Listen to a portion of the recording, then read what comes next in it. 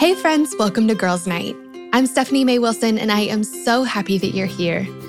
Each week, I have a girlfriend over, and we talk through one of the biggest questions we have about our lives as women.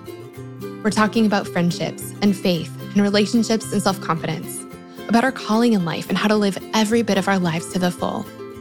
Life is so much better and easier and absolutely more fun when we navigate it together as girlfriends, and I cannot wait to get started. Friends, I'm so excited about today's episode.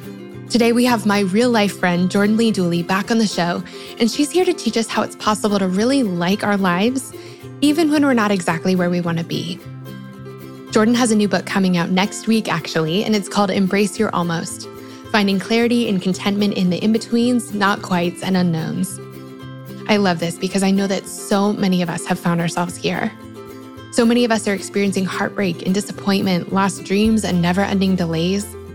We're in seasons of waiting for a relationship, a promotion, a baby, or a big move. We're in a place where our life just isn't working out the way that we thought it would, the way we really, really want it to. And that's hard. It's even harder to know what to do when we're in that place.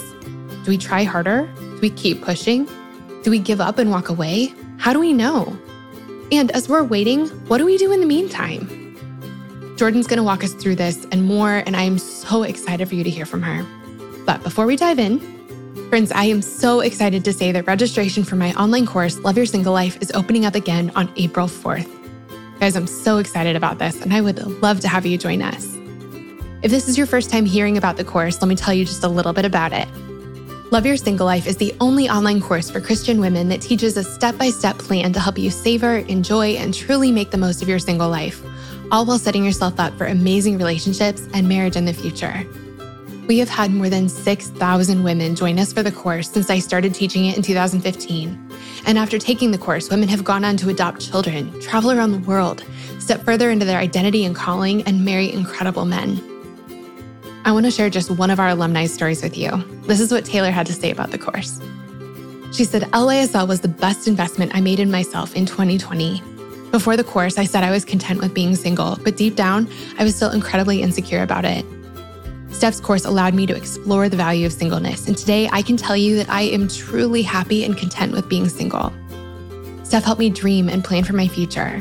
Since the course, I've reached more of my goals that I set aside for someday, adopting a dog, spending more time outdoors, learning to cook well, and investing in my friendships. At the same time, I also feel ready to date as a result of the course. Growing up in church, I didn't learn much about dating and relationships besides the usual date with the intention to marry advice. And as a result, I've always been anxious about dating because I didn't know what to do or how to do it well. Steph's course taught me how to flirt, how to talk to guys, how to show a guy that I'm interested in him. LYSL taught me directly and explicitly how to date, and for that, I am so grateful. My confidence in the relationship side of my life is higher than ever, and I feel both content in my current season and eager to see what the future holds. Friends, I love that. Registration for the course is only open twice a year, and the next time is on April 4th. You can find out all about the course and get your name on the waiting list at loveyoursinglelife.com. Again, that's loveyoursinglelife.com, and that link will also be in our show notes.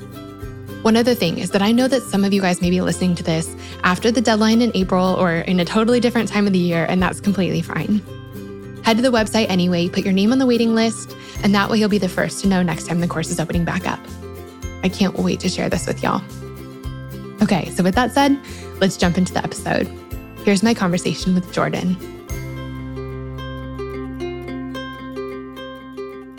Okay, friends, I am so excited for who we have on the show today. I'm sitting here with my real life friend, Jordan Lee Dooley. Jordan, thanks for coming back on Girls Night. We're so happy to have you. Thank you for having me. It's always fun to be here. It's been a gift. I feel like you've been so generous with your show, and I love getting to chat every time we do this. So thank you. Oh my gosh. Well, same. I love that. We'll probably talk about this soon, but I feel like so many of the things that you're doing and so many of the things I'm doing, they've been like vetted through each other before they go out into the world. Literally. It's like, there's so many texts that go back and forth that are like, does this make sense? Does this work? And is this a bad idea? Is this a good idea or stop me now? Yeah. And so far, so good. Yeah, truly. It's such a gift to have a friendship like that. Especially, I feel like our communities are so similar to where we like, you understand my people, I understand your people, and we can kind of look at it through that lens, which is such a gift. Yep. So it's so good. Well, Jordan, for women who haven't gotten to meet you yet, all two of them. Tell us who you are, what you do, and a fun fact about yourself. Oh, fun. Okay. So I am a podcaster, author, entrepreneur, coach, like kind of wear a lot of hats. And I just wrote a new book called Embrace Your Almost. So that's kind of my big project right now. And a fun fact about me is that, okay, this is kind of random, but I've gotten into raw liver shots. Have you ever done that? It's like, kind of sounds gross, but like literally eating. I'm telling you, it's a wellness thing because I've like nerded out in my wellness journey over the last few years. But instead of taking, like I started with like desiccated liver capsules, like to try to get like some organ, like meat, like nutrients. And I recently learned about like straight up taking a raw liver shot, which is like a teeny tiny little piece with orange juice. You don't taste it. It's actually not that bad, but it's like I'm eating this like a psycho. Like I cannot believe I'm actually doing this, but I feel great. So like maybe it's worth Whose liver? It's not someone's. There's a local like regenerative farm not too far from us. And so I get like a grass-fed beef liver that you can get for like $8. I mean, it literally gives you like 2 months worth of supplements for like $8. And it's like nature's vitamin. If you Google like eating liver, but I also don't like to like eat liver as a meal because that's nasty. So that's why it's like the fastest way to do it is just like throw it back with some orange juice. Don't even taste it. But it's kind of a gross but random fun fact because I've been into this like, how do I get like more, whole foods and like organ meat, but I also wouldn't want to eat organ meat as like a meal. So anyway, super random, probably nothing to do with what we're going to talk about, but I've been on a wellness kick and trying to find ways to do things more naturally. And that's one of them. Oh my gosh. I mean, it makes sense. Like if I was going to eat a piece of liver, I would want to like take it like a pill. Yeah, exactly. Yeah. You don't even want to taste it. So yeah, you don't want to do that. No. Okay, that's amazing. I feel like we all, I mean, some people are like, yeah, duh, this is amazing. And then others of us are like, what's wrong with you? You're a psycho? Yeah, totally. We need to Google this like on our way to truly like look up the benefits of like eating liver though. It's, or like any organ meat, honestly, it's like mind blowing. The amount of just like dense nutrients and none of the fillers that you would get in like a supplement. It's kind of interesting, but yeah. I do have to tell you, I die a little bit inside every time you say organ meat. It is kind of gross. I know. I'm like, I'm sorry to all the vegetarians out there. Oh my bad. Didn't mean to trigger you in the first 5 seconds of this episode. Oh my gosh. Well, man, welcome to Girls Night. Yeah. We're just going there. Hey. Oh man. Well, Jordan, I'm so happy to have you back on the show. Here talking about this topic in particular, and I'm so excited about your book. Tell us, before we get into anything, tell us about your book. Tell us like what it's about. And really, I know that before we can write a book, we have to live a book. So I would love to hear like, what does that look like for you? Yeah. So the way that I describe this book is it's really meant to serve as kind of like a survival guide for when you're in between where you started and where you thought you would be. Or it's called Embrace Your Almost. And the purpose of that title is because I think a lot of us have experienced a lot of almost, but not quite achieved dreams or things that we thought we would have done by now in our life, whether that's that guy was almost Mr. Right. And then right before I thought he'd pop the question, he changed his mind.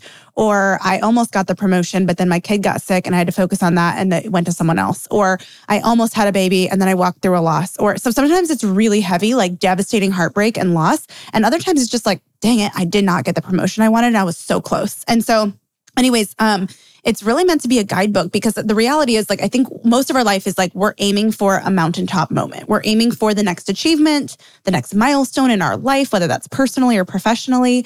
But most of our life, outside of when we actually like reach it and have the moment to celebrate, most of our life is spent in the middle. It's spent in the journey. It's spent in between one milestone and the next. And sometimes that journey is a lot longer than we anticipated it would be. And so it's really meant to be a guidebook on how to not only find contentment, but also clarity when you find yourself stuck in the in-betweens or the not quites or the unknowns that really come with uncertainty, transitions, waiting seasons, or those like kind of curveballs that life throws when you thought you'd be here, but instead you're still kind of where you've been. So that's kind of a quick summary, but it's really the culmination of a lot of what I've lived over the last 3+ years since my last book came out. When my last book came out, I kind of, to share this story, my book came out, my first book, I was 24, almost 25 years old, which is like super young to write a book. I had hit 7 figures in my business that year. My husband came home like to work with me full time. We had traveled like the world. I got to speak was on the mountaintop, right? And then at the end of the year in December, found out I was expecting. And it was one of those like, check, check, check, check, check. I'm 25 years old. Life's going how I want. Like everything is just falling into place. And then everything fell apart. the following year. Like January, I went through my first loss, had another loss 6 months later. And it was just, and then COVID hit. And there was just like, there was one thing after another where it was just like everything kind of like, just when I thought I had the world at my feet, it was like, I lost control of everything and everything went sideways and like the perfect plan just kept not panning out. And so anyway, whether it was something, like I said, really devastating, like loss, like almost having a child and then not, or almost launching something in my business and then COVID like blowing everything up and us having to start back from square one, or a various other like almost in our life that we've experienced outside of the last 3 years. I kind of drew upon those experiences to share the lessons I've learned in the middle and in the not quites and the unknowns, and also kind of create a guidebook on how do you make the most of the middle while also still aiming for whatever it is that you truly want and hope for. Because I think those things can coexist. And I think sometimes we think contentment means, okay, you just don't care about the thing that you're hoping for anymore. So anyways, that's kind of a quick synopsis of what inspired the book and kind of what it's about. I love this so much. When you told me about this book, I was like, well, this is for my people. Because, I mean, you know this, but we talk so much about transition in my community. And it's crazy. This will be my 15th time teaching the course, but I have a course called Love Your Single Life. And it's all about making the most of this season right now, while also setting yourself up for the next season. Because I mean, I got to see this in my own life, and I've seen this, in so many different people's stories, that one accomplishes the other in so many ways. Like through living today well, that's exactly the right way to set yourself up for whatever the next thing is. And so I just love this message so much. And I know that like we all are running out to buy this book because it's just so necessary. So many of us are here. So I want to like really dig in with you because I know you have so much to share on this. When there's something that we're really hoping for and it's not happening, that's just frustrating and devastating all at once. Sometimes all in the same breath. Sometimes it feels different on different days. Yeah. But are there any mindset shifts to kind of kick things off that can help us just think about where we are differently? Yeah, absolutely. So one big lesson there's a couple of things. One, that I've had to shift, especially as a person who's more of an achiever, and like I set a goal and I achieve it. And then there's been certain things in my life that, whether that's because of circumstances in the world or in my personal life, that I'm like, it doesn't matter how hard I work toward this. I could do all the right things and it could still go wrong, which is like the most humbling thing to have to come to grips with. But in that process, I've learned one big thing is life is more like a garden to tend than a game to win. And I'm going to say that again, just because I think it's something that we often look at, like the next achievement, the next milestone, the next this, especially as everyone else around us is like advancing to the next level in life, whether that's getting married, having a baby, buying a house, advancing in their career, et cetera. We almost like, I think, start to treat life like a game. Like, oh, I'm behind them, but I'm ahead of them and this and that and the other thing. And in my season of like, well, everything just blew up in my face. Like, what do I do with these like broken pieces? I actually started gardening, partly because I just needed a hobby and like needed something to nurture when I thought I'd be nurturing my kids. And it actually became a very therapeutic thing, but also there's so many lessons in the garden. And really learning like life is more like a garden to tend than a game to win. And if I start treating it like a game to win, I'm going to treat some of the most sacred things in life like an achievement, whether that's motherhood or marriage or something else. So that's a huge thing to just like kind of lean back into of like, okay, some of the most important things in life are not something to achieve. And they're not usually something we can control. We might be able to make choices that support those things, but ultimately, like, it's not something you can achieve. And we often turn sacred things into a competition or an achievement. So that's the first thing. The second thing I would say is our greatest disappointments can be one of two things. They can be dead ends or they can be defining moments. And it's hard to like lean into that because they often feel like a dead end. And a disappointment can look one of two ways. It can look like I was on track. I was 2 seconds away from like getting married or having the baby or doing this thing. And something came along and blew it up. Something went wrong, something went sideways, and I'm just so disappointed. And disappointment doesn't even feel like the right word because I'm actually like devastated and so discouraged and confused and disillusioned. Like sometimes it's even deeper than just merely disappointment. But also, it doesn't always have to be when something comes along and blows up like our perfectly laid plans or, whatever. Sometimes it's just like, this just hasn't, like nothing has worked out with this. Like I have not made any progress on it. And I'm disappointed in myself, or I'm disappointed in the people around me, or my circumstances, or all of the above. And so regardless, either way, like the things that feel like the biggest place of disappointment in our life, usually it's because I expected to be here, but instead I'm still here. Those can either be dead ends, like, all right, well, I guess this is how it's always going to be. And I'm just going to sit down because I'm over it. And there's definitely days where it's tempting to do that. And sometimes you do need to take a break and just be mad. I validate that. Yeah. But they can also become defining moments. And in my life, there was, especially after going through double loss, like that was a big, I don't even want to use the word almost. That was like a life-changing, like heartbreaking, heart-wrenching experience. But it was also like an almost in some ways, just a really hard one.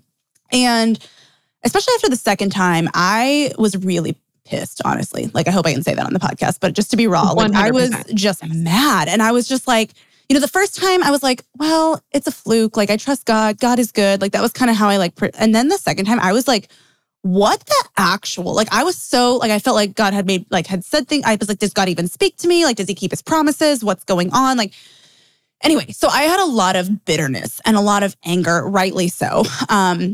And I carried that for a long, like several months. And it still can come up at times. But, you know, it was one of those things where and then I felt like this season was supposed to be filled with motherhood and all of these things, but instead it just feels empty.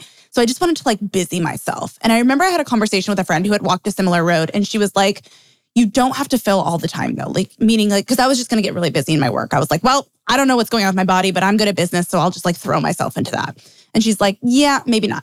And she was able to kind of be a guide and say, this is your boot camp to learning to be more present and still, which is ultimately what you're going to need when that season does come. And that was like kind of eye-opening for me and a mindset shift for me for sure. And so kind of it went from feeling like super empty and discouraging to like empowering. Like, oh, if I could look at this as like a boot camp season, I don't know how long the boot camp season is going to be, but if I could look at this as a time to like pour into my health and like steward my community and maybe actually not just throw myself back into hustle, but actually start like creating a more flourishing and like in lovely existence of a life, even when I'm not where I thought I would be, maybe that will be like so key in the future. And so anyways, after a little while, I kind of leaned into that and I started doing different things in my boot camp season that have been so life-giving and like developed me as a person. And so in many ways, this boot camp season or like after that, it was a huge disappointment. In fact, a devastation. Like this is not an example where I'd call it just like a disappointment, but those experiences, like they really do have the potential to be a defining moment. I mean, I feel like a completely different human than I was 2 years ago. I have learned to say yes and no to the right and the wrong things. I have, like worked on my health. I've grown my relationships. I've become more available. I've stopped the hustle like train that I was just on trying to achieve the next thing and the next thing. I've gotten really clear on what I value and what I don't. And that I don't think could have happened without some major setbacks and some things that were really jarring. So anyways, my point is your life is a garden to tend to, not a game to win. And your greatest disappointments can be one of two things, a dead end, which they often feel like, or a defining moment. And it's really like up to us to choose. I feel like we all just need to sit for a second and then like rewind, press play, take a bunch of notes. That is so, I feel like that's been the lesson of my life in so many different seasons. Like that is what I learned when I was single. Like there was so much of that time in my life where I was trying to fix things and change things and force relationships to work and where I was just sometimes discouraged, sometimes disappointed, and sometimes totally devastated by the fact that like this relationship didn't work out or it felt like no relationships were working out. Yeah. But then there really was this turning point for me where I was like, what am I going to do with this time? Like I have this time regardless. And I get to either just sit here and kind of waste it away, or I get to make some really conscious decisions to live life on purpose right now. And I had just this gut feeling that like, maybe if I did that, maybe the way that I lived this middle would make a really big difference in the next season. Yep. And it was so true. Like everything that I did to grow as a person, to heal, to grow in my community, to like develop me, exactly as you said, those things have made the biggest difference in my marriage, in every single day of my marriage, which is why I love talking about this. I haven't gotten to share this yet, but it's like my new favorite picture of this.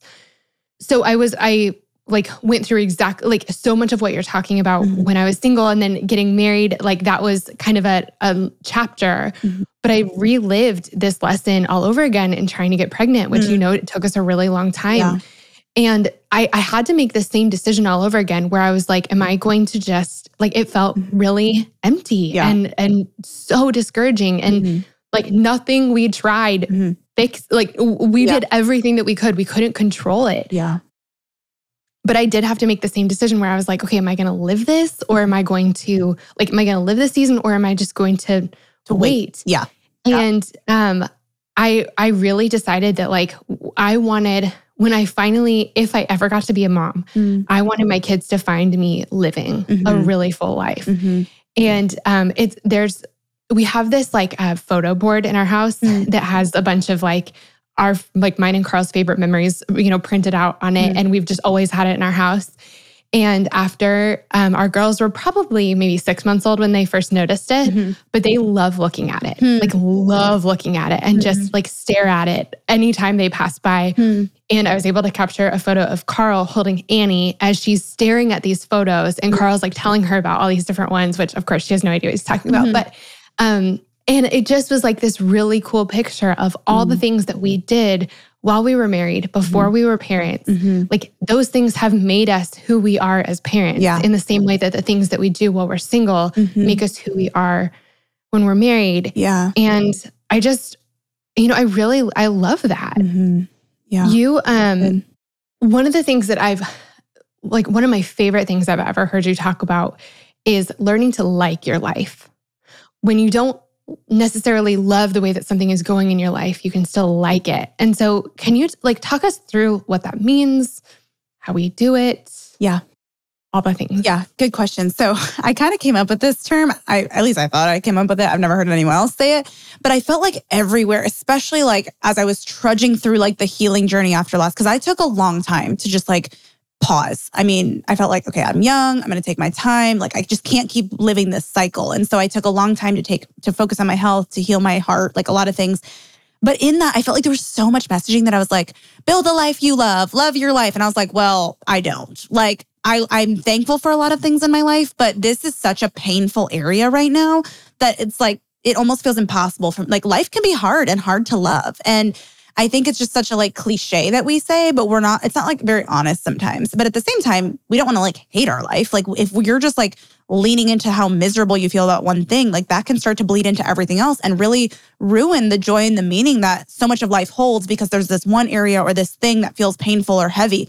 And so I was like, what's the realistic and like doable way to approach this? And I just felt like I came up with this term of like, what if you could like your life? Meaning like maybe there's something that feels undone or incomplete or whatever. But what if you could like be intentional to make the most of your life right now and do things that you actually enjoy? Because I think a lot of times when we're in a transition or something isn't working out or almost works out and then it goes sideways or whatever, it kind of feels like we're stuck in like pending and we almost feel like we're like enduring. And to a degree, there is enduring that happens when we're waiting or hoping for something. But I'm like, what if the enduring could also be like enjoying? Like kind of what you had said about your memory board. And so kind of as I was thinking, this was all kind of happening around the same time where I was like thinking about how can I treat this as a boot camp season to prepare me for the future, but also make me a more interesting person in the present and like enjoy my life more in the present because it really doesn't feel very enjoyable or very happy. And I also don't want my joy, or not my joy, but like I don't want my satisfaction or sense of contentment to come solely from my circumstances and things working out because inevitably we will all walk through things where the thing that just like I had shared in the beginning, I had the perfect year, in air quotes, like the perfect year beforehand where every box was being checked and then all of a sudden everything went sideways. That can happen to any of us at any point, like around the corner, we never know what could go wrong. And so it's just one of those things where it's like, okay, if I only like my life or like love my life when everything's like peachy keen, like I'm not going to have much time where I actually enjoy my life. Like we're just, those seasons where everything just feels great are like gifts. They are like pockets. But the reality is like we live in a broken world, so we're bound to experience in-betweens and heartbreaks and unknowns and the stress of that. So anyways, it just kind of became this like, and it actually ironically, the day I came up with this like concept of like liking your life was I was sitting on my back patio. Well, I had launched a program, completely flopped to my standard. Like it just did not hit anywhere where we thought it would.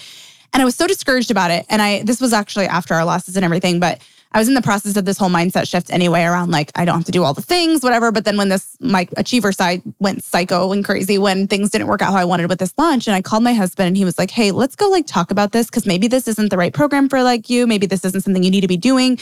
We're trying to streamline anyway. Let's go to dinner and like talk things through. So I agreed. We go to this like Italian restaurant. We're talking over pasta and wine. Like it was like the most enjoyable little dinner. And then after that, we kind of like came up with a plan, went home, and he happened to grab a book and sat out on our back porch of our new house. We had just moved a few months earlier, and it like overlooks a pond. And we had our little bistro lights that we had just strung up. It was like a late spring evening, 60 degrees and cool outside. And so anyways, we're sitting on our little back patio and he starts reading. So I grab a book and I start reading. And the bistro lights are, above us, and we hear the fountain at the, in our backyard. And I just like looked around and I was so discouraged about this launch, like almost working out, but then not, right? And kind of flopping. And then all of a sudden I just remember I looked around and I was like, that sucks, but like I really like my life right now. Like this is actually like so sweet and enjoyable. And like, I love today. Like it's actually like a beautiful evening. And I'm so thankful for like my husband, the good things I do have, So anyways, all of that said, that was kind of where that concept was born from. And that's really a huge part of what I wrote in the book, because I think we struggle with like, what does that even mean to like love my life when things don't go how I want? And so I actually would love to read this quote. I need to find it. It's on my Instagram, but it's from the book. And it kind of defines what it means to like your life, because I think that can feel like kind of an overwhelming concept. So I'm going to read it if that's okay. Is that good? Yeah. Okay. Yes. So it says, liking your life doesn't mean you can't aim for more. It doesn't mean you don't plan, hope, or dream of possibilities. It doesn't mean you quit longing for whatever feels just out of reach. It simply means you learn to sit with the tension of both disappointment and possibility. You allow yourself to simultaneously aim for what could be and make the most of what currently is. You know what you really value in a world that's constantly saying you should want to have it all. You redefine what success looks like for you, find contentment in what you do, and create a lovely existence even before you see the outcomes of your pursuits. You trade perfection for whimsy, delight, faith, and intention while tending to the life you've been given. So that kind of goes back to the whole like just tending what's in front of you concept. But that's kind of how I define liking your life. Oh, I love that so much. Jordan, you need to like make that a print so that we can all have it just on our wall. That is so beautiful. And thank you. I love that so much.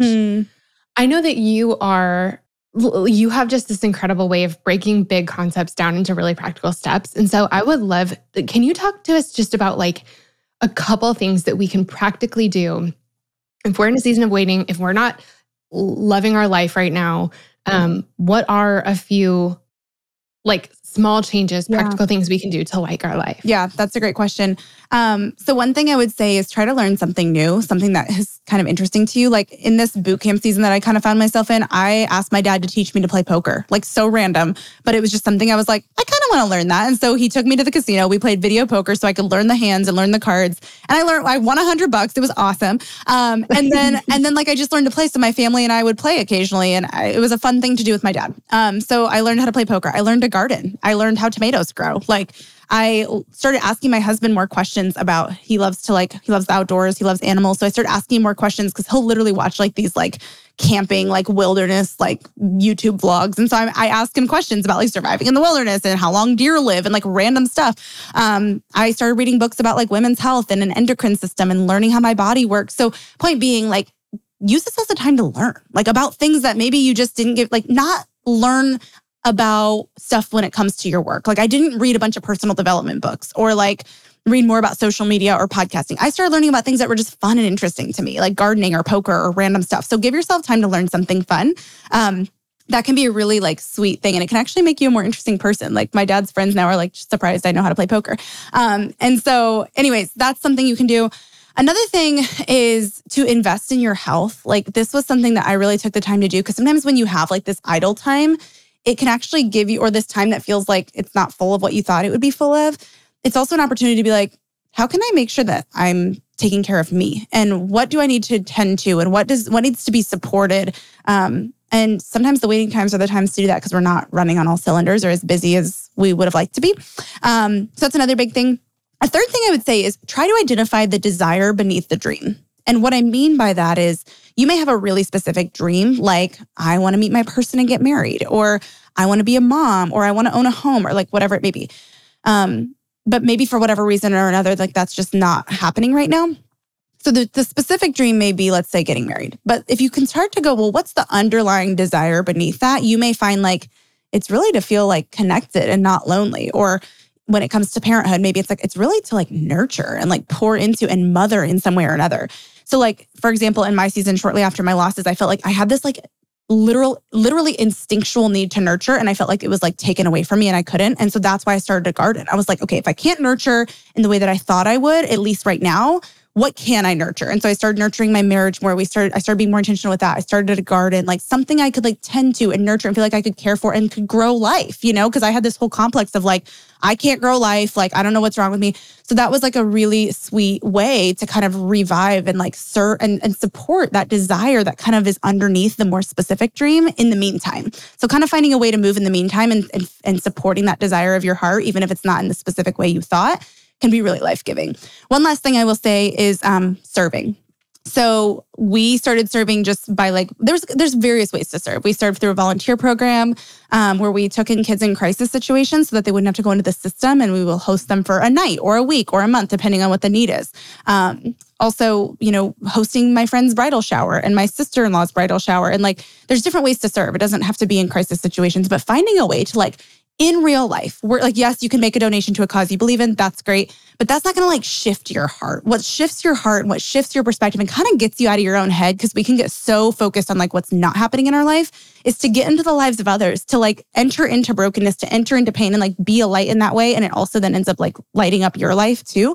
And so serving in some way, making a difference for someone else, whether that's hosting someone's bridal shower or serving for a local program or doing something that just kind of like gets you, because otherwise we just get so focused on our own suffering. And when we can enter into the suffering of others, there is this like holy communion that happens. There's this like sense of redemption and joy that can come out of that, as like hard as it can be. I don't recommend doing that if you're actually like walking through a huge, like if you're like 5 seconds after you go through a really big loss or a heartbreak, like give yourself a little time to mend and heal. Like make sure you're in a good headspace to be able to do that. But if you feel like you're stable and you're able to, I think really somehow serving can be such a way to like, the way I describe it is like the most sanctifying thing to do is to serve in the place of your pain, which sounds like so backwards. Like, why would we do that? But I had the reason I got that idea was because a couple years ago, I had a close friend of mine and she was just really struggling through her singleness. Like she had so many great like suitors and those relationships just kept falling apart. And she was just like, what the heck is going on? And she was so discouraged in it. And one day we were talking about it and she said she started volunteering at a nursing home. And I was like, why'd you choose a nursing home? Just like out of curiosity. And she was like, because I'm so focused on how lonely I feel that I decided I wanted to serve those who are probably even lonelier than I am and like be a solution to other people's loneliness. And I was like, oh my gosh, like, okay. So that was like, and that's not for everyone, but like that was just so moving for me. And so after our losses, we ended up like supporting babies and kids and taking in 3-week-old. And I'm like, this feels so backwards. But it was the most sanctifying thing in so many ways, like to step into the place that has been painful for you and serve.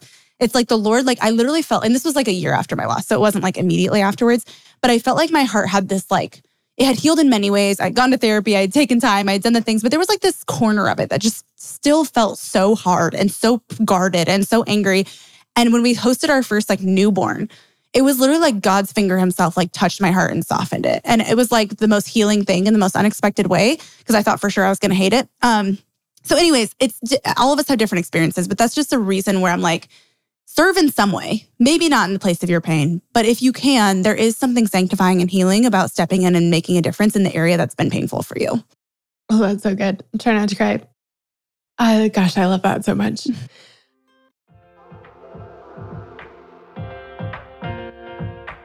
In the last few years, I've prioritized purchasing food products with higher quality ingredients for my family and myself. Products that have more of the real stuff and less of the fake stuff. And it's been so much easier to make that happen since I found Thrive Market. Thrive Market is my new go-to for buying groceries and household items like vitamins and personal care products.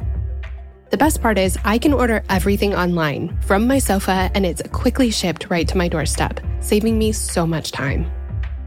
If this is your first time hearing about them, Thrive Market only carries brands with the highest quality ingredients and sourcing methods. They actually restrict hundreds of ingredients across their food and cleaning categories, making it so much easier to maintain a healthier lifestyle. You can even use their on-site filters to fit your lifestyle needs. For example, you can look for low-sugar alternatives, gluten-free items, or organic kid snacks. They have Annie's, Once Upon a Farm, and Dave's Organic Bread, all staples in our weekly grocery trip. But they also have brands and products I've never heard of, which is awesome because I'm always looking for healthy and delicious things to feed the girls and myself. Thrive Market is not only a one-stop shop for basically everything on my grocery list, but it gave me tons of ideas for products I didn't even know about. And by becoming a Thrive Market member, I save money on all of my grocery orders. Along with saving money, you're also helping a family in need with Thrive Market's 1-for-1 membership matching program. So if you join, they give. Friends, I seriously look forward to my Thrive Market box every time. They have an incredible product selection with brands that are better for you and for the planet. Join in on the savings with Thrive Market today and get 30% off your first order plus a free $60 gift. Go to thrivemarket.com/girlsnight for 30% off your first order plus a free $60 gift. That's THRIVE market.com/girlsnight. thrivemarket.com/girlsnight.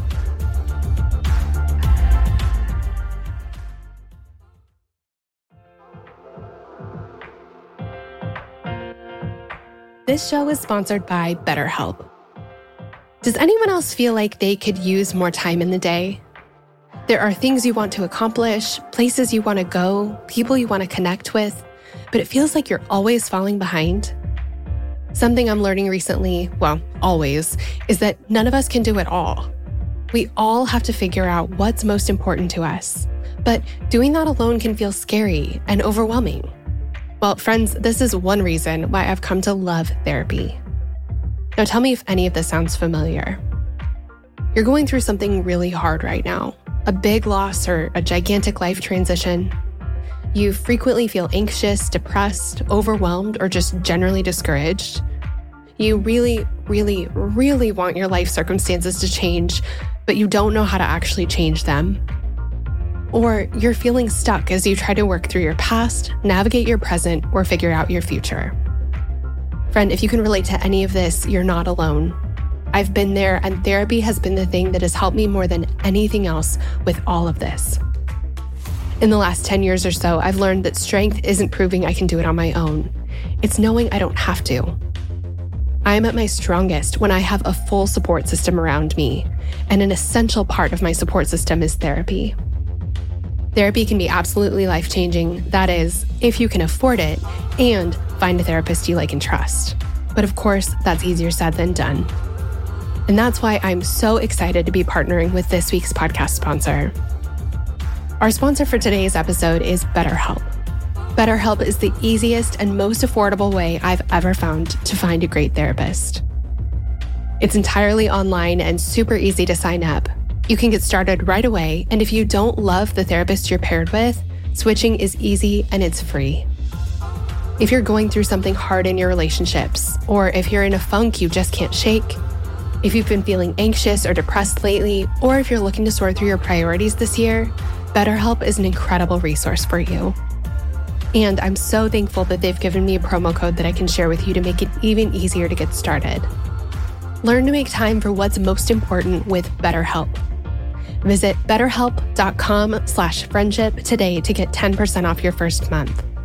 That's BetterHelp, HELP.com/friendship.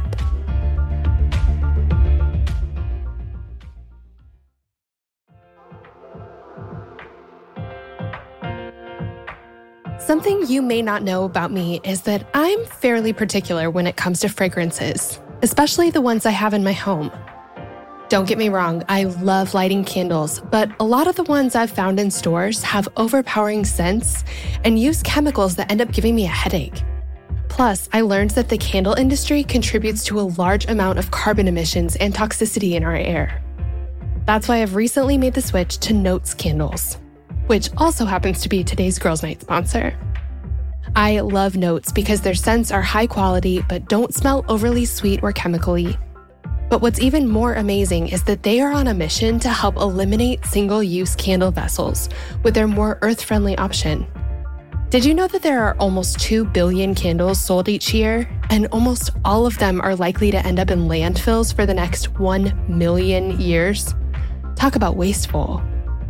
But thankfully, Notes does things differently with their refillable candle system that allows you to use your candle vessels again and again and again. I love this because it's way more sustainable than buying a new candle jar every time you go to the store, and you don't have to feel guilty about throwing your old candle jars in the trash. Plus, it's so easy to do and actually really fun. You just place the wick they provide you in your reusable Notes jar, fill it up with their wax beads, light your candle, and enjoy your fragrance for up to 36 hours. Once you're ready for a new candle, you just repeat the same steps. They have 13 incredible fragrances to choose from, which are all handcrafted by fragrance experts at Notes home base in South Carolina. I am obsessed with their vanilla and pepperwood scent. It's cozy and warm and perfect for a movie night with your friends. But they also have other amazing fragrances like citrus and fresh basil, pistachio and rosewater, and bamboo and water lily. I cannot wait to try one for every new season. Be a responsible consumer while not giving up high-quality home fragrance by making the switch to Notes. Make the switch and build a starter kit. Right now, Notes is giving listeners 15% off and free shipping when you buy a Notes starter kit using code GIRLSNIGHT at notescandle.com/girlsnight. Just use code GIRLSNIGHT when placing your order. That's code GIRLSNIGHT at notescandle.com/girlsnight.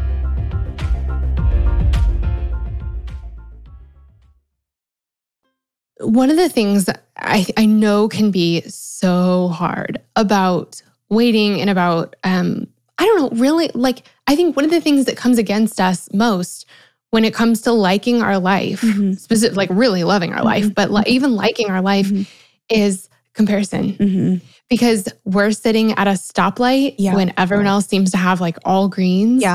What do we do about this?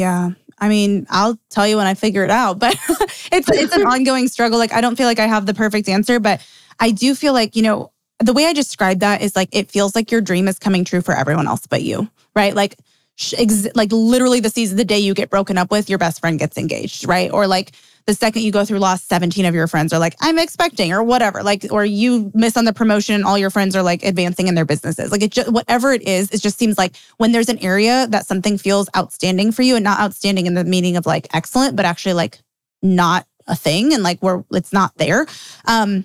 I think it's like, it feels like anybody else experiencing that very thing is like highlighted. It's just like when you buy a new car, then you start seeing that car everywhere. It's like the thing you're thinking about. So I kind of consider that like when everyone else's dreams come true for you, like what the heck are you supposed to do with that? And I write a whole chapter about this in the book because it was something that like really hit me hard in various different seasons, but especially after loss. And a couple of things. One, I would say comparison is there. And actually I reached out to my like counselor right after I had like a day where I had like multiple friends reach out to me, and either they were like thriving in their business and telling me these big wins, which I like hadn't had because it had been just such a hard year for us, or they were like, and I'm going to have babies. And so I was just like, what in the world? I'm just like hitting brick walls and everyone else is like advancing forward. And I was really having a hard time being happy for them. Like I wanted to be, but I didn't know how to be. And so I texted my therapist who has walked a similar road. And I was like, how do you be happy for people like when you actually feel so sad for you? And she said something that was really freeing for me. She said something along the lines of like, being happy for others when we're in so much pain is a social norm, but it's not normally how the brain works. Like it's not actually biologically like how our brain works. She goes, so here's what I've learned. It is possible to be happy for them and simultaneously sad for you, because that's really the feeling we have. It's not like we're like angry at them for something working out in their life, right? It's not like we're like sad that it's happening for them. It's not taking away from the fact that like, just because someone else got engaged doesn't mean there's like less opportunities for us, or, you know, it's not like a zero-sum game, but it can feel that way when it's just like in your face all the time. And so the way she put it was like, you can be happy for them and sad for you. And so that was like permission to be like, oh, okay, so I don't have to like jump up and down and give them the same reaction that I thought that I would. So that was just like the first piece of like encouragement that reminded me like, you can support, but maybe not in the same way you would have if this wouldn't have been painful for you.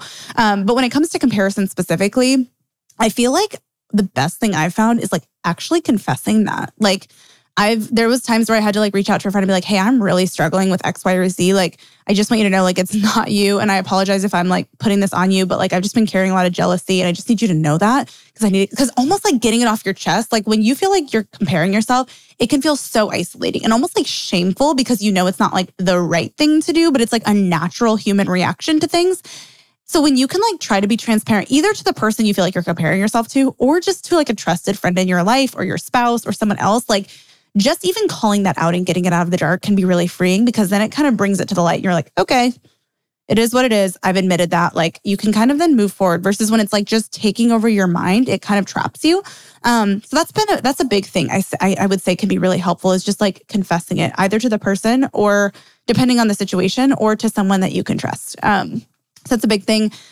And then another thing that I've had to remember, and this is something I wrote about in the book too, is a lot of times we compare because we feel like compared to so-and-so, I feel behind. They got married and I'm 27 and still single or whatever it may be. And if anything, I feel like sometimes we get so fixated on the area that they're ahead that we miss the bigger picture.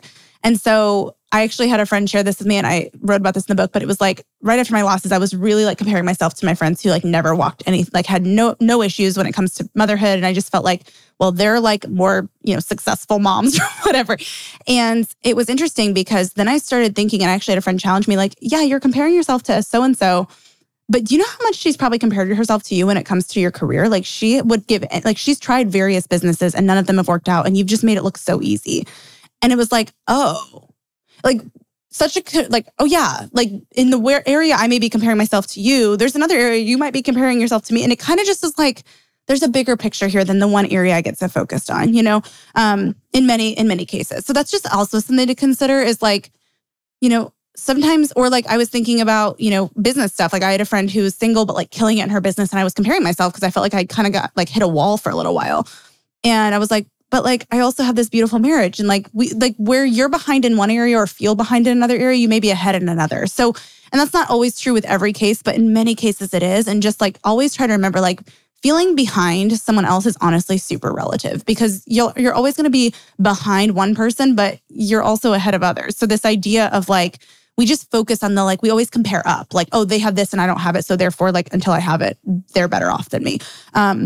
So kind of bringing that perspective back into like reality and looking at the big picture and the full picture can make a big difference in just realizing like, I'm still jealous that they have this thing that I don't have, but perspective shift, like it's not the whole picture. And actually I have some really great things that they don't have and it's not a competition, but at the same time, it's helpful for me to remember like we're just in different seasons.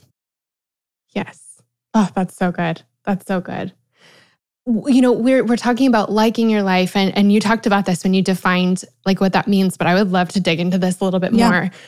So one of the things that I've heard from women when we're talking about my course, I get emails from women who are like, hey, I've been thinking about doing this. Like, should I sign up? Mm-hmm. And one of the questions is like, I have a hard time thinking about liking my single life or loving my single life because I don't want to be here. Mm-hmm. And I'm afraid that if I get comfortable in my single life, it's going to be like a really, really good comfy couch where it just like kind of swallows you in and you never get up. Mm. And so that's one of the things that we've like talked through. It's hard to balance in our heads this idea of contentment with like complacency. So it's like, okay, if I'm content there, well then does that mean I'm going to be there forever? Or if I'm working hard for something, does that mean I need to like hate where I am right now in order to propel myself forward? So talk to us about kind of the difference and the balance of those two things. Yeah, I think primarily liking your life or making the most of it doesn't necessarily mean sitting down. It just means like, okay, what can I do to like, what things can I be doing to make this a little less miserable, right? And like actually make this something that's making me more interesting and more like my life more full. But I'm going to read this because this is something else that I wrote and talking about contentment versus complacency, because almost it sounds like what this question is like, how do I be content where I am without getting complacent, right? And I think sometimes we make those things synonymous. So I want to read this because this is like exactly the answer to this. So first, it's possible to be content without being complacent because complacency is actually pretty passive. It's like, for the sake of a metaphor, it's like sitting down in the middle of your journey, pouting that you're not at your desired destination, and ultimately just forgoing all hope, effort, and intentionality to keep moving forward toward the thing you're hoping for, whether that's a relationship or something else. Contentment, on the other hand, is actually active. It is choosing actively to make the most of the middle and cultivate a purposeful existence even before you get to where you want to be, and taking brave steps in the direction you want to go without resenting the journey when it gets long. So it's not saying like, oh, I'm just going to stop dating. I'm going to sit on my hands. I'm going to be mad about it. Like, I'm just going to or I'm going to love my life so much that I'm going to get off the dating apps. I'm going to stop trying to connect. I'm not going to do a blind date. I'm not going to put myself out there because I just want to love my life and like focus on this. It's actually saying both can exist. Like, I can make the most of my life and love it, and I'll still be putting myself out there. Like, it's like you don't just give up on the thing you want to do, or I guess my point is like you can make the most of what you're doing without giving up on the thing you want to do. Both can simultaneously exist, because ultimately, like, there's eternal purpose in every moment you're given, and there's either preparation or purpose or something that's being developed in you in every season and every moment. So if you can kind of look at it like, okay, I can do things to enjoy my life, and not just so that I'm a more interesting person or a better wife or whatever, but knowing that that is part of it. It is a preparation for the possible season I may step into next. But just because I'm content, or just because I try to practice contentment, doesn't mean I stop putting myself out there and stuff. It's like contentment is like you're still walking up the path, right? And like the mountaintop's up there, which is marriage or whatever you've decided is your mountaintop for this season. So you're still walking, but instead of walking and like, being angry about it and hating every moment of it, it's like grabbing a water bottle, bringing a friend along, stopping and smelling the flowers, like putting some earbuds in, listening to some music, like making the experience a little bit more enjoyable, but not like but like on the opposite hand, it's not sitting down and being like, well, I guess this is my life now. No, you still keep moving toward that mountaintop. It's just you're doing it in a way that is a little bit more fruitful and fulfilling and fun rather than just frustrating. So hopefully that makes sense. It totally does. One of the things I always think about with this is like, my mom would always say that thing about like how a watched pot doesn't boil. Yeah. When I'd be making like Kraft mac and cheese, because that's like the only thing I can make. And she would always say that. And like the truth is, a watched pot, like water's going to boil in the same amount of time, whether you're watching it or not. Mm-hmm. But if you go do something else while you're waiting for the water to boil, like you can get other parts of dinner ready while you're waiting for the water to boil. Or you can go, I don't know, like do something, take a really quick nap. Or I don't know, you can do all kinds of different things. Yeah. It will feel like the water boils faster, and you will have gotten something else done like while you waited, instead of just staring at it being frustrated that it's not boiling faster. Yeah. And I love that. I love that. Bringing a friend along, putting in your earbuds. Yeah. That's so good. Yeah. When we're pursuing something, I think there are moments where we're walking forward and something's not working out.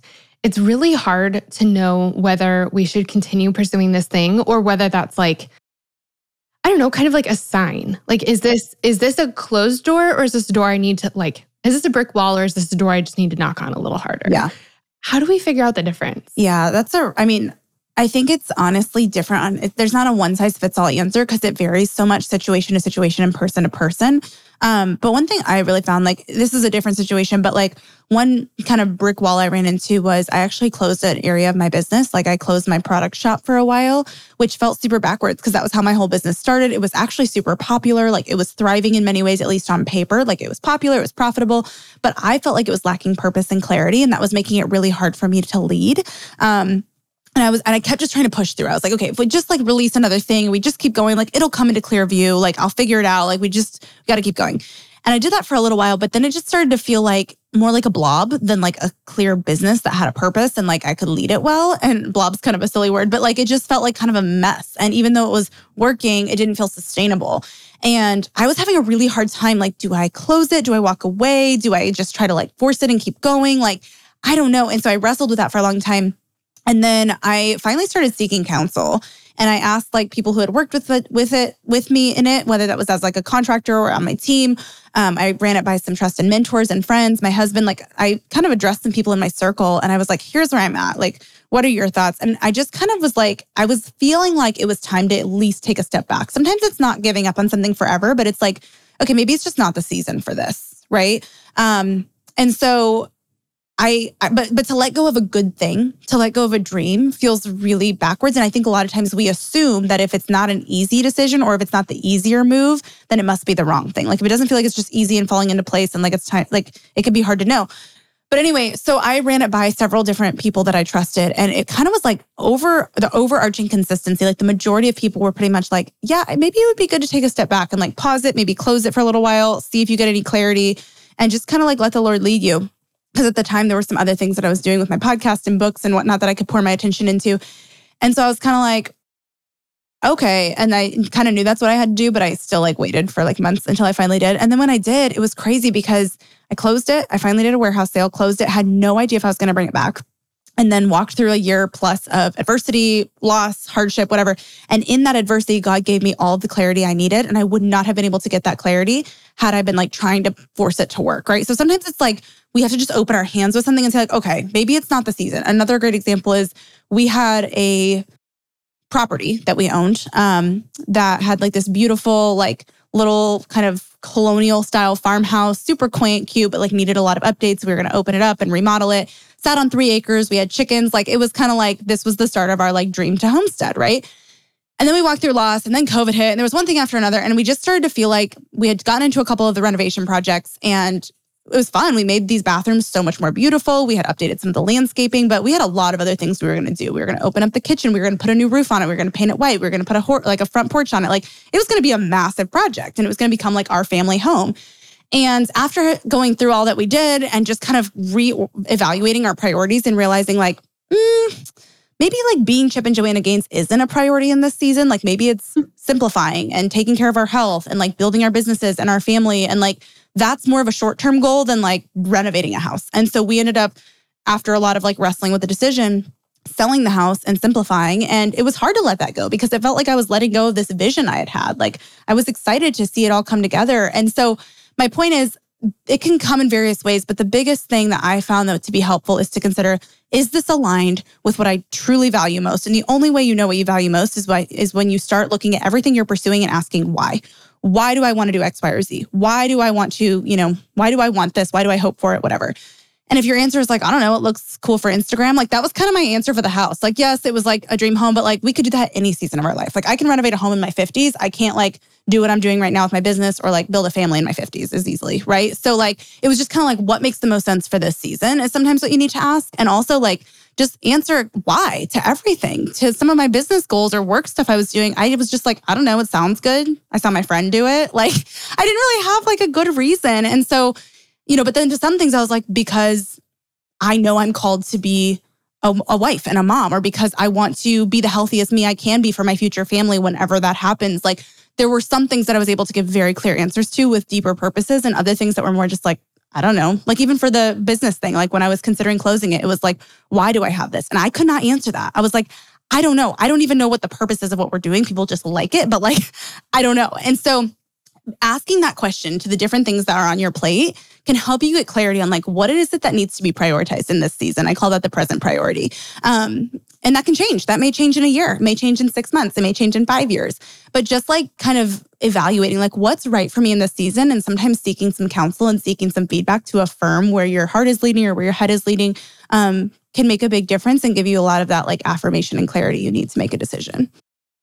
I really like that. And I really like the idea that things can change. Like you can take something away and then bring it back, or you can like say no to something, but then say yes to it later. Or like we're still going to want to build our like custom home or like have our land. Like eventually that's still part of what we want to do. But we just kind of got to the point where we're like, just not in this season, maybe in 5 to 10 years, or like, just knowing that like, you don't have to do it all right now.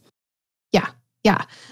There's one of my girlfriends, she posted something on Instagram a couple of days ago where she said that one of their favorite dinner conversation like starters is if your life was a book right now, what would this chapter be? Or if your life was a book, what would this chapter be called? And I think hers was something like always cleaning, never clean or something. She had 3 kids, I think under 4. So anyway, she's always cleaning, never clean. And I was thinking about it and I was like, there's a like snappier way to say this for sure. But I think that mine a lot of times would be, I can do hard things, but not this many all at the same time or something like that. It's like, we can do hard things and we can, and we should, and we can do big, important, worthy things, but it's not always we can't like push ourselves to our max in every area of our life all at the same time. Yeah. Something's got to give. Yeah. And so if one area of your life is going to be really important right now, that means that another area needs to like sit on the back burner. But that's okay because there's going to be time for it. There's going to be another time for it. Or if it doesn't have to be put on the back burner, it at least needs to be adjusted to better support the area that needs the most tending. Like when I encourage people to think about what's your present priority, it doesn't mean that all your other responsibilities just get thrown to the wayside. It just means you may adjust how you're doing them. For example, when I identified like my present priority is my health, like once I started kind of digging into testing and finding I had like adrenal issues and thyroid issues and things that was like, I shouldn't be having this at 25. Like we need to get this under control. I realized that needed to be my priority. And so everything else kind of it didn't mean that nothing else was important. My marriage was still important. My house was still important. My work was still important.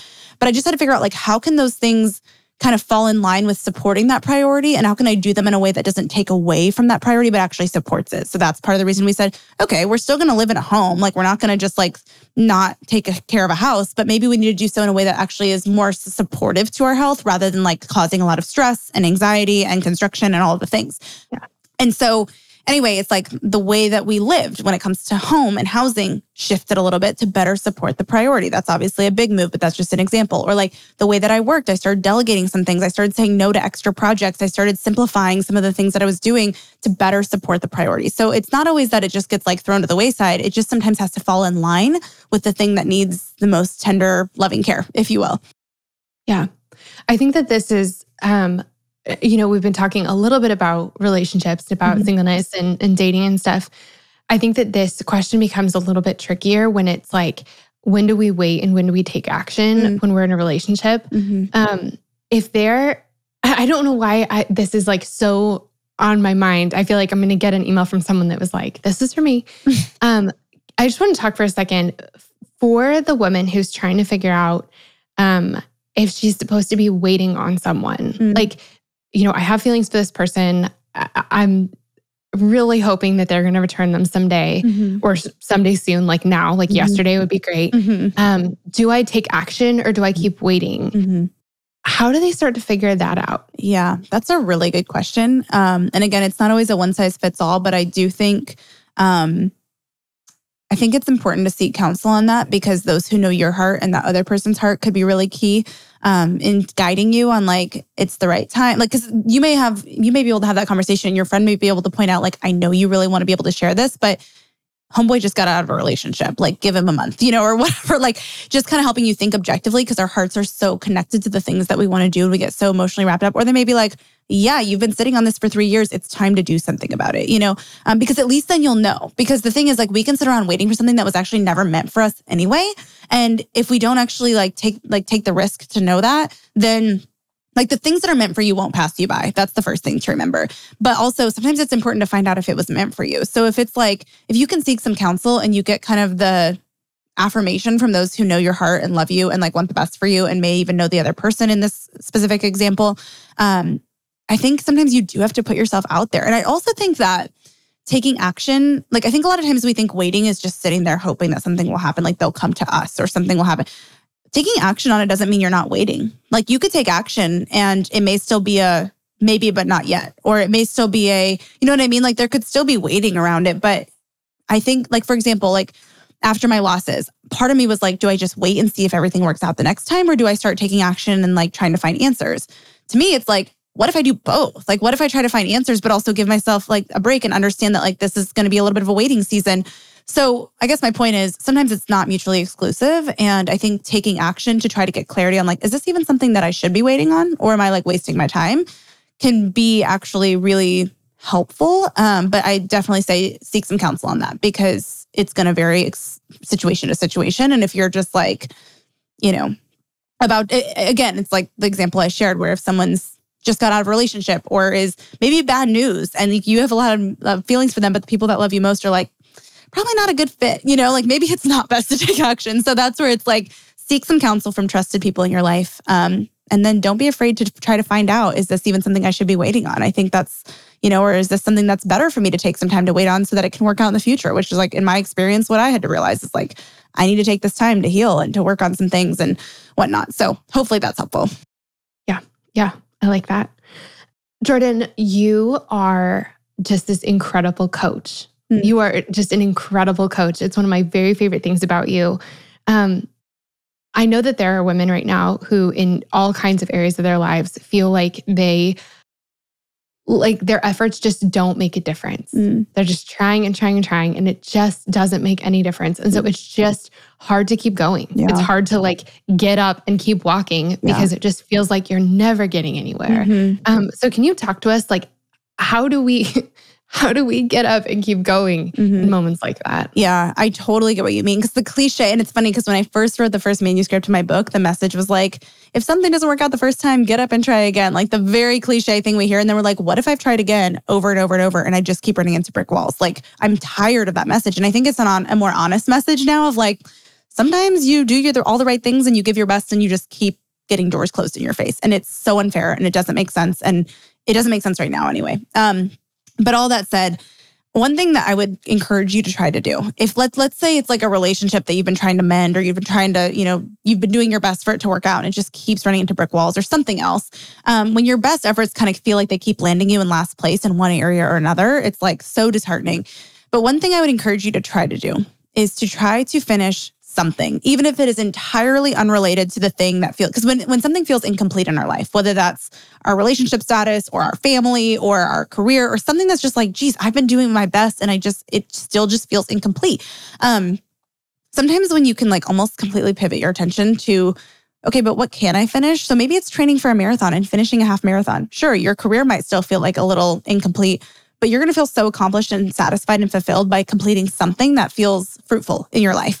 Or maybe it's a home project that's just kind of been sitting half done, or unpacking boxes that you just left in your basement, preaching to myself here. But sometimes finding something to finishing this book was there's still areas in my life that have kind of as I was finishing it felt well, that's not quite what I thought. And it's still kind of incomplete. But finishing a book and being able to close that, it gives you that sense of satisfaction that you're really craving. Because what you're really craving is that sense of okay, something worked. And so it may not be in the area you want it to, which can still be incredibly frustrating, but trying to just lean into what can I finish? How can I finish something meaningful to me? How can I, put the final touches on this project I've been letting sit half done in my house, or declutter this area that has just been driving me crazy, but I've just not touched, or write the book manuscript I've wanted to write, or train for the half marathon and run the dang thing, or whatever it might be. There is something that kind of, I don't know, it's it can be a spark that relights your fire and gives you the determination and the energy to keep going on the things that may be taking a little longer. I love that. That's so good. We could talk about this forever, and I honestly wish we could. But can you give just any last encouragement for a woman who's sitting in a waiting season right now? Yeah. I think the most important thing that I've been told and that I think is important, I'll just give this story. My mentor poured this into me and it really helped me in my season of just feeling what the heck. So if you think about the garden, we talked about the garden a little bit earlier, but if you think about the Garden of Eden and you think about the story of Adam and Eve, in that story, they were given everything other than one tree. They were given paradise. They were given fullness of God, unity, all the food they could possibly want, all the things, right? But there was one tree that was off limits. And so what happens? The enemy slithers in and tries to make them fixate on that tree. And it's I know God gave you all this other stuff, but look at this tree. Look at this thing that's being withheld from you. And what happened? And then from there, it's everything was a downward fall from there, right? I think in our own lives too, this was something my mentor said is when you can start to shift, because the enemy wants you to fixate on the tree that is the one thing that feels withheld and focus on how God is not good and how much he's withheld from you. Never mind the fact that there's this garden of gifts and fruit and blessings around you, because there's this one thing that feels withheld. So therefore it feels like a reflection of God's character when he withholds something, or it seems like he's withholding something. And so the best encouragement I can give you is if you feel fixated on the tree that has been withheld or seems to have been withheld, the enemy wants you to fixate on that. And you're going to feel miserable, because trust me, I've been there and I can get stuck there at times. It's not something you just overcome one time and you're done just with comparison. It's similar. It's kind of an uphill battle, but just have the awareness of I'm getting fixated on the one tree again. And if you can shift your gaze to make sure you're seeing oh, I have this home I can serve others with and make a difference. And that's going to be so life-giving to me. Or, oh my gosh, I have this beautiful relationship that I've just been so kind of neglectful of because I'm so dang fixated on the thing that hasn't worked out, or, oh my gosh, I have these amazing friends that I've just not really been very present for because I've been so mad that my like relationship life hasn't worked out, or whatever it may be. Try to remember, like, you have a garden to tend to in your life. And there may be one tree that feels withheld, or some fruit that you feel like you don't, that feels just out of reach, but it may not be withheld forever. And just remember, like, there's so much more to enjoy in life. And every time you start to feel the like complete defeat of like, this is not working out, remember, like, I get to call the shots. Like, the enemy may want me to fixate on this, and I may have been fixating on it, but I can shift my focus and see that God has so much more for me than the thing that I've been focused on, or the only thing I can see. I love that. I love that. Jordan, thank you. Thank you. You guys, we will link to everything for Jordan in the show notes, which, by the way, if you guys don't know where those are, they're girlsnightpodcast.com. That's where you can find everything. We'll link to Jordan. We'll link to her book. Make sure you go get it. And Jordan, I just am such a big fan of you. Thanks for being on the show. Same. Thanks for having me. It was so much fun. Guys, thanks so much for listening to today's episode. I cannot tell you how much it means to me to have you here at Girls Night. Before you go, I would love it if you would do 2 quick things. The first is to subscribe. Subscribing to the podcast is the best way to make sure you never miss an episode. It's also a way easier way to listen because it's a way of sort of bookmarking the podcast. You never have to go looking for it again. Your app will just automatically download the next episode when a new one's released. The other thing is that it would mean so much to me if you would just take a quick second to leave a rating and a review for the show. The way that iTunes knows to suggest the podcast to new people is by the ratings and the reviews. That's how we invite new friends to our girls' nights. So would you do me a huge favor and take just a quick second to leave a rating and a quick comment about how you like the show so far? It would help us out so much. And huge shout out to all of you who have left those beautiful 5-star reviews already. It means the world to me. All right, friends, that's all we have for today, but we'll be back next week with another episode of Girls Night. I'll see you then.